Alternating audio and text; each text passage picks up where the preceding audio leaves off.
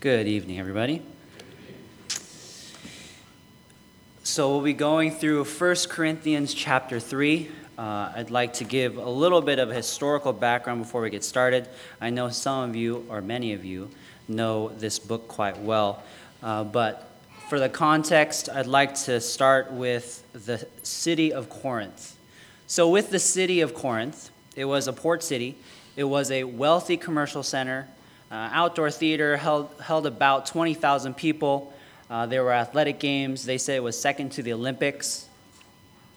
There were taverns. There was the temple of Aphrodite. About 1,000 prostitutes were said to be there as well. And what came to pass with this was the Greek term, I'm probably going to mispronounce it, but Corinthiazomai, literally to act the Corinthian, which came to mean for many of these people to practice fornication. So this is the city that started, or not the city that started. Paul came into the city, and this is what the state of the city was in. So Paul's second missionary journey, which we can read about in Acts chapter 18, he went actually to the Jewish synagogues first, and then he moved on to the Gentiles after they had rejected him. Paul received a letter a few years later after he had ministered to them for about a year and a half. And in this letter, there were listed off many different things that he wanted to address. Problems such as divisions in the church, immorality, questions about marriage, about food, about worship, and the resurrection. And this book of 1 Corinthians is the response to that. In this chapter 3, it's talking and dealing about the divisions in the church. And so that's where I'd like to start off. 5 things that I believe that were keeping the Corinthians from being wholly following after the Lord. So the title of the message that I'm going to be talking about tonight is Be Mine. Nice and simple so that hopefully you remember the 2 words. Be mine. 2 questions that I like to ask before we start. What are some things that get in between our relationships? Relationships between husband and wife, relationships between friends, any kind of relationship. What are some things that get in between those things? It could be your love for video games, or it could be your love for different hobbies. Maybe it's different people that might get in the way sometimes. But what are some things that get in the way of these relationships? And what I'd like to focus on this evening is what are some things that get in between us and God? The relationship that we have between us and the Lord, what are some things that might get in the way of that? And there are 5 things that I'd like to go over in this chapter of 1 Corinthians. 1 Corinthians chapter 3, if we could all turn there, starting with verse 1. 1 Corinthians chapter 3, starting with verse 1.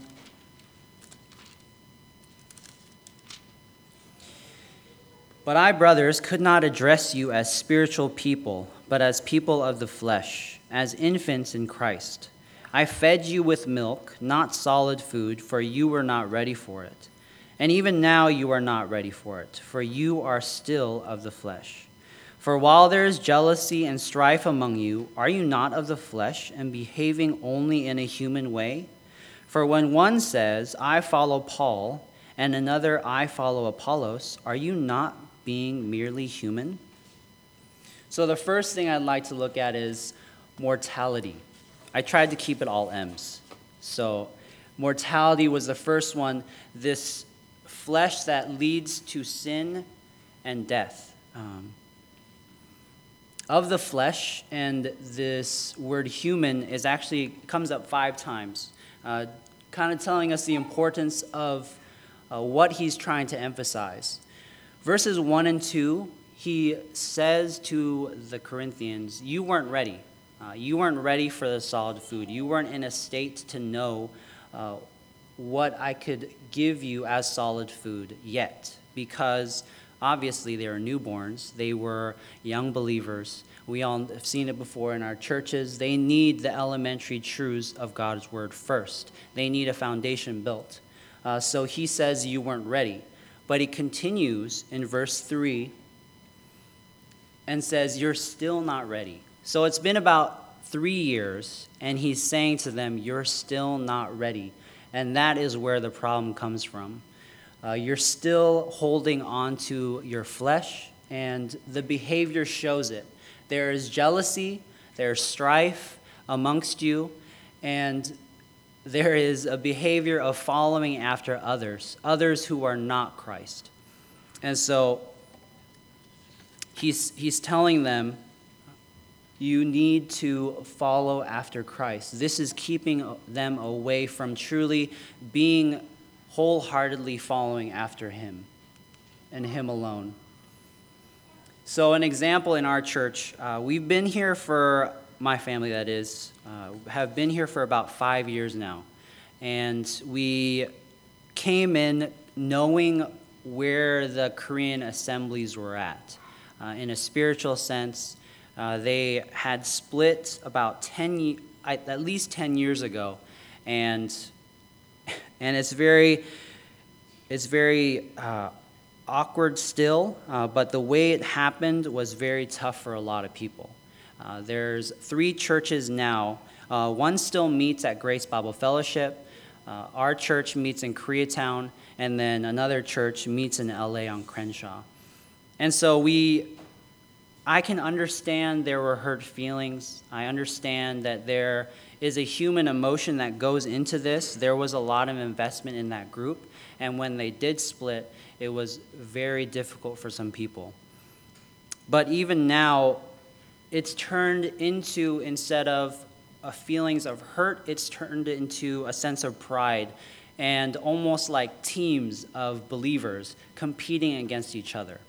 And so it's most apparent, sadly to say, when visitors come from, let's say, Korea or from out of state, and they want to visit the churches. Of course, when they come in, they want to see other believers. They want to minister to them and encourage them.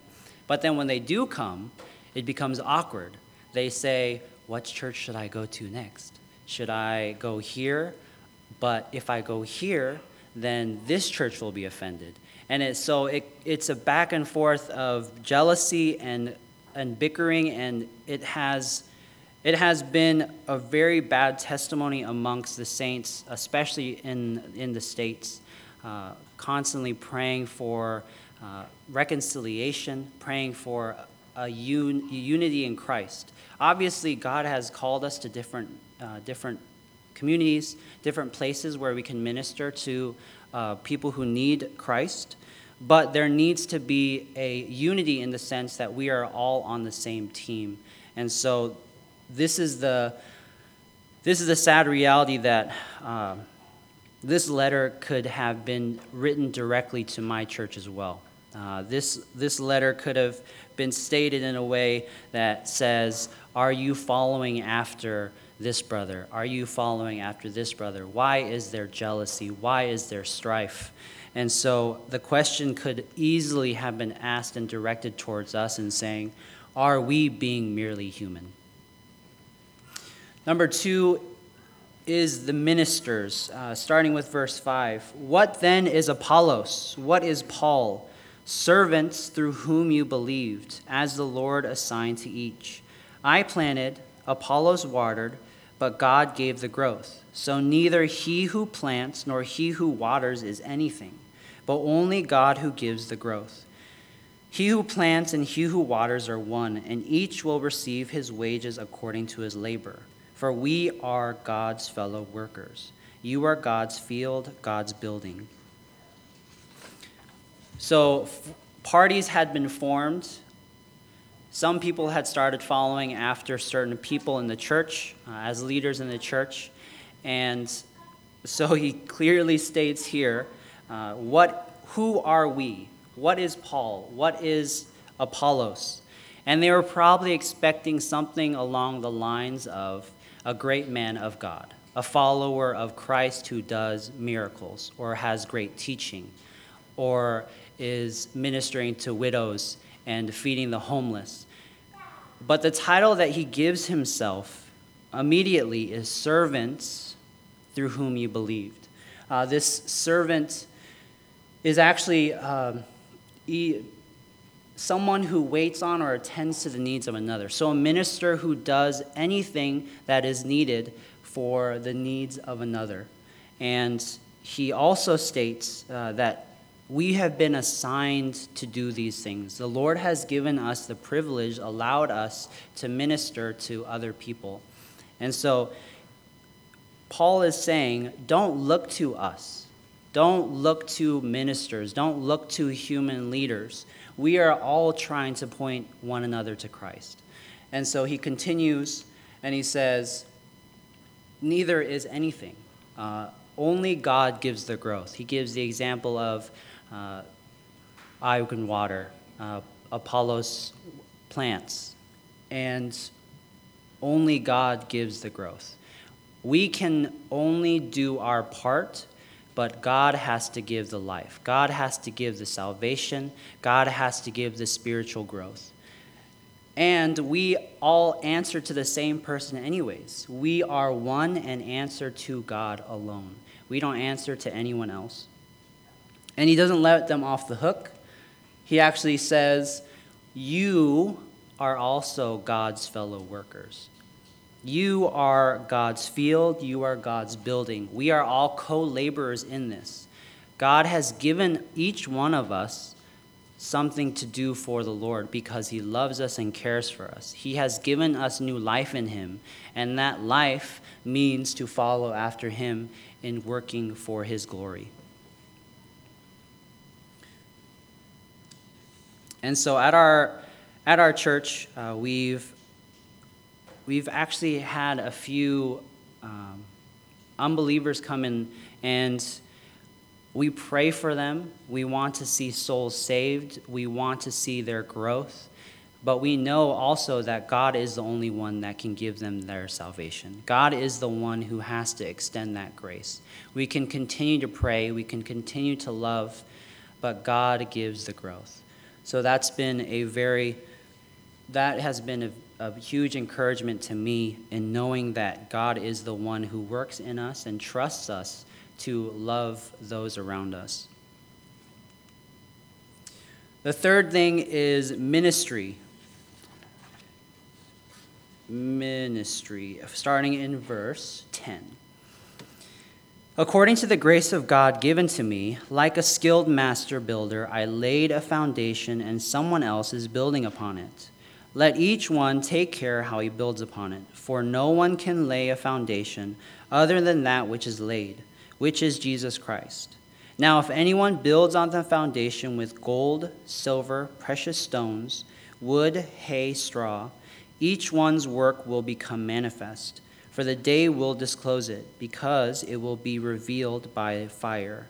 And the fire will test what sort of work each one has done. If the work that anyone has built on the foundation survives, he will receive a reward. If anyone's work is burned up, he will suffer loss, though he himself will be saved, but only as through fire.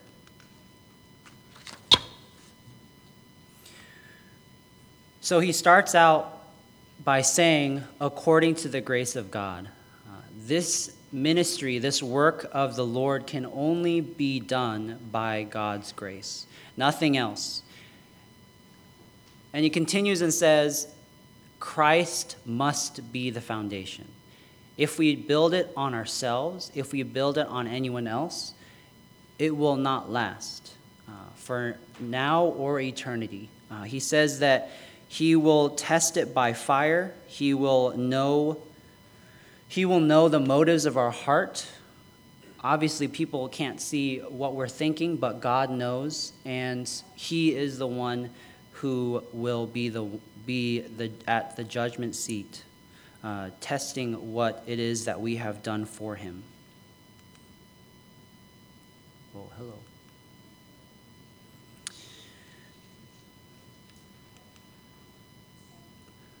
So this next section is about me, the temple of me. Verses 16 and 17. Do you not know that you are God's temple and that God's Spirit dwells in you? If anyone destroys God's temple, God will destroy him. For God's temple is holy, and you are that temple. So, a lot of times when we go into church, we think that the church must feed me. The church must help me to grow.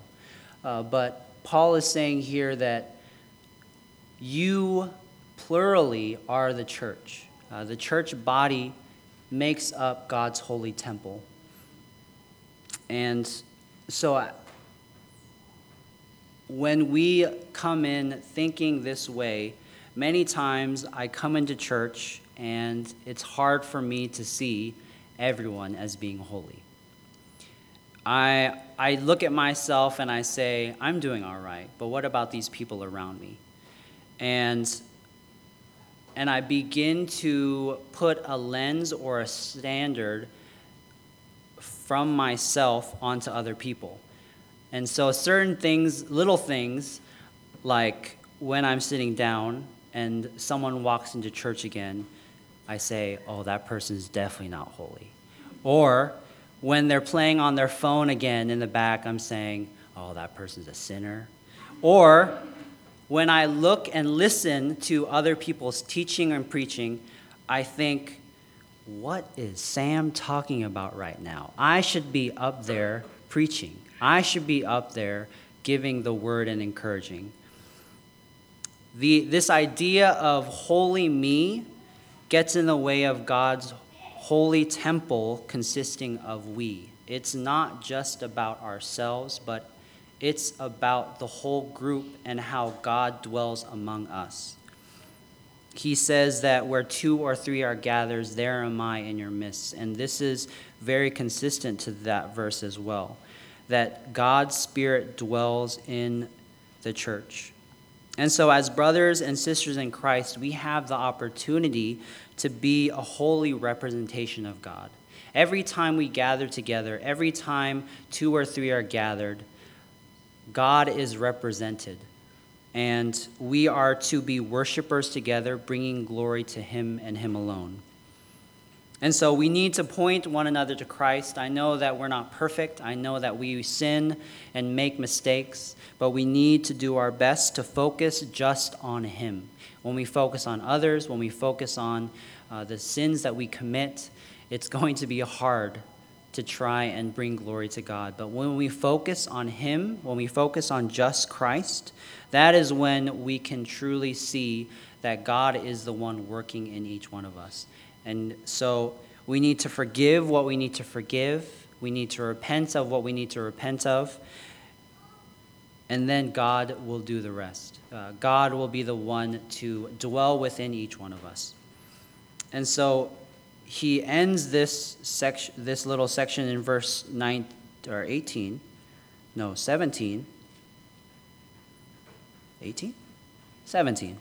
and says, any false teachers, men or women, will bring or be destroyed by God. Anyone who brings glory to themselves, God will deal with now or later, because in his holy temple, only God can be worshipped. So the temple of me was one of them. And then verse 18 or through 20. Let no one deceive himself. If anyone among you thinks that he is wise in this age, let him become a fool that he may become wise. For the wisdom of this world is folly with God. For it is written, he catches the wise in their craftiness.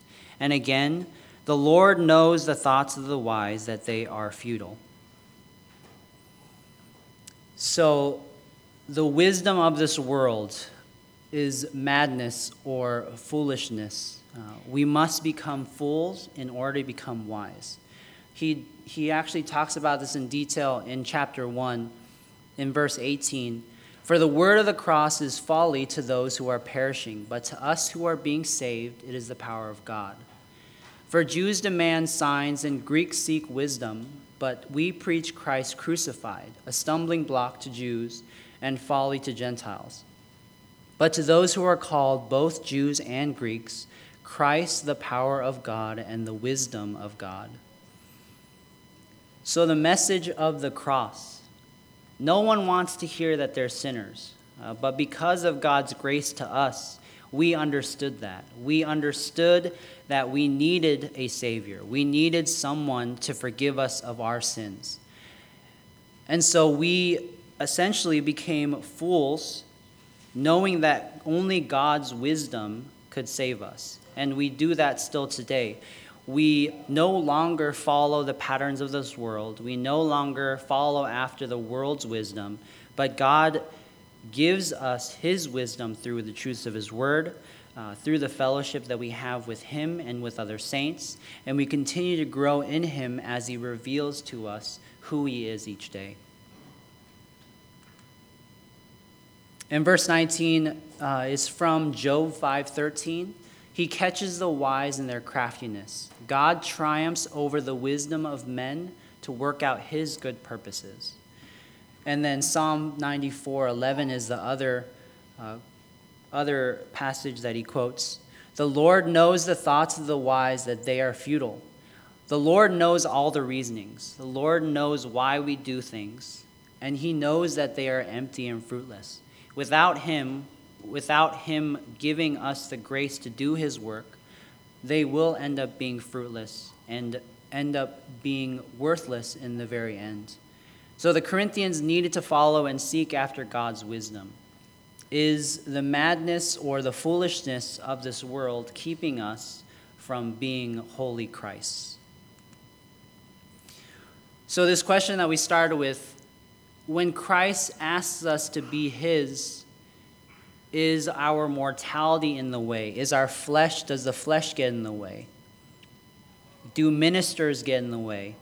Do spiritual leaders that we look up to, do we put them at the same level of Christ when we are all actually at the same level at the foot of the cross, being servants of the Lord? Is it ministry that gets in the way of being fully his? Is it the temple of me, not thinking that others make up the full body of Christ, but thinking that I am holy and myself alone? Or is the madness or the worldly wisdom? Are any of these things keeping us from being holy Christ?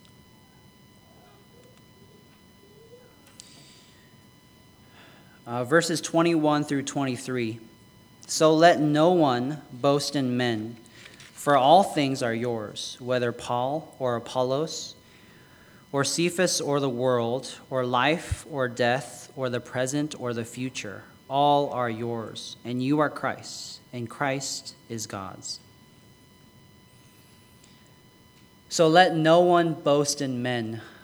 In verse 31 of chapter 1, he says, so that as it is written, let the one who boasts boast in the Lord.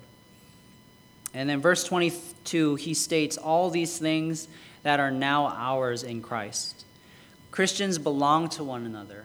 We are all servants who serve the same master. We are all brothers and sisters who in Christ who encourage one another to live for the Lord. The world is ours, divine promise to be joint heirs in the future. Life is ours, a God-given salvation. Death, Christ conquered death, and we too share in that victory. The present and the future, we trust that the Lord holds all things together for his good. And so all are yours. Verse 23, you are Christ and Christ is God's. Christ calls us to be his. He tells us, he asks us, be mine. And our response should be, we are yours.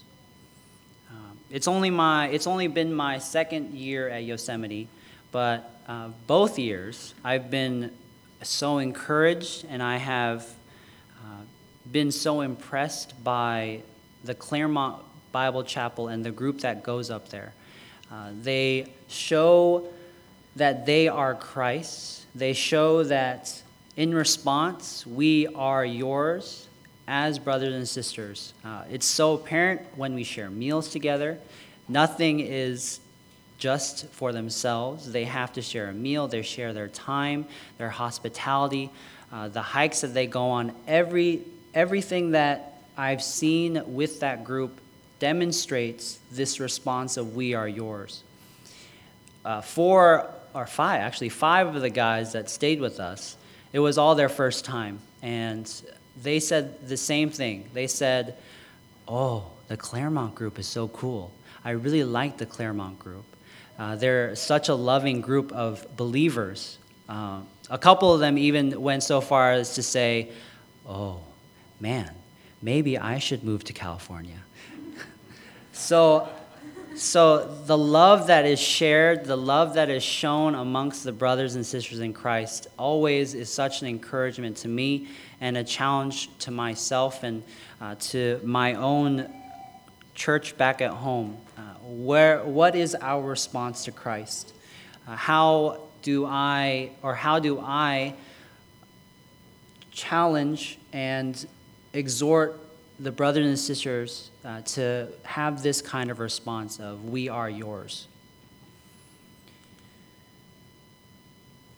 So the Be Mine, if we have this response of we are yours, instead of being a people of the flesh, God promises that we will be a spiritual people. He will do the work in us. He will have the change that we desire ready for us.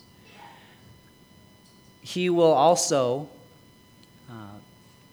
help us to be good and faithful servants. As we serve him, as we have a spirit that dwells within us to be that helper, to show us the will that he has, he can and will make us to be good and faithful servants. And he also promises that he will make the church his holy temple. Again, we are all sinners saved by grace. But at the same time, we have been called to be a people holy after him. And that means that as a church body, we are representatives of our holy God. And he promises that he will do that for us as well. If our response is we are yours, God says that he will give us his wisdom. There are so many distractions in this world, and I understand the news, social media, different desires that we have in our own heart that we think is from the Lord. But God promises to give us this wisdom that only he can give through his word, through fellowship, through prayer.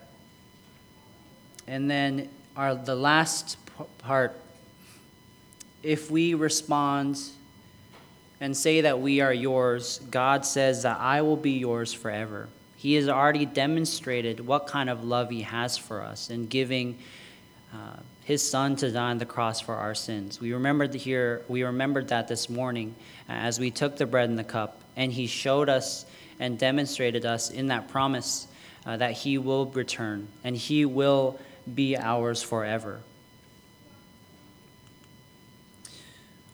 So I just pray that we can continue to look after him, and in our response to him of asking us, be mine, we would say, we are yours. Let's pray.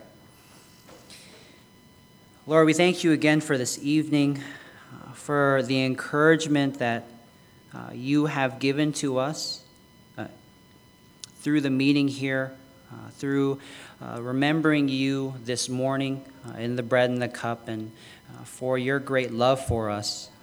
We thank you that you have asked us to be yours. You have asked us to be your people, and you desire for us to say, we are yours. I pray that we as believers, as your holy temple, would be that example to the world, that we would respond always in saying, we are yours. So what would you have us to do, Lord? Because we know that you have what is best for us. We thank you again for this time and ask that you would continue to remind us that we are yours forever, and you are forever ours as well. In Jesus' name we pray, amen.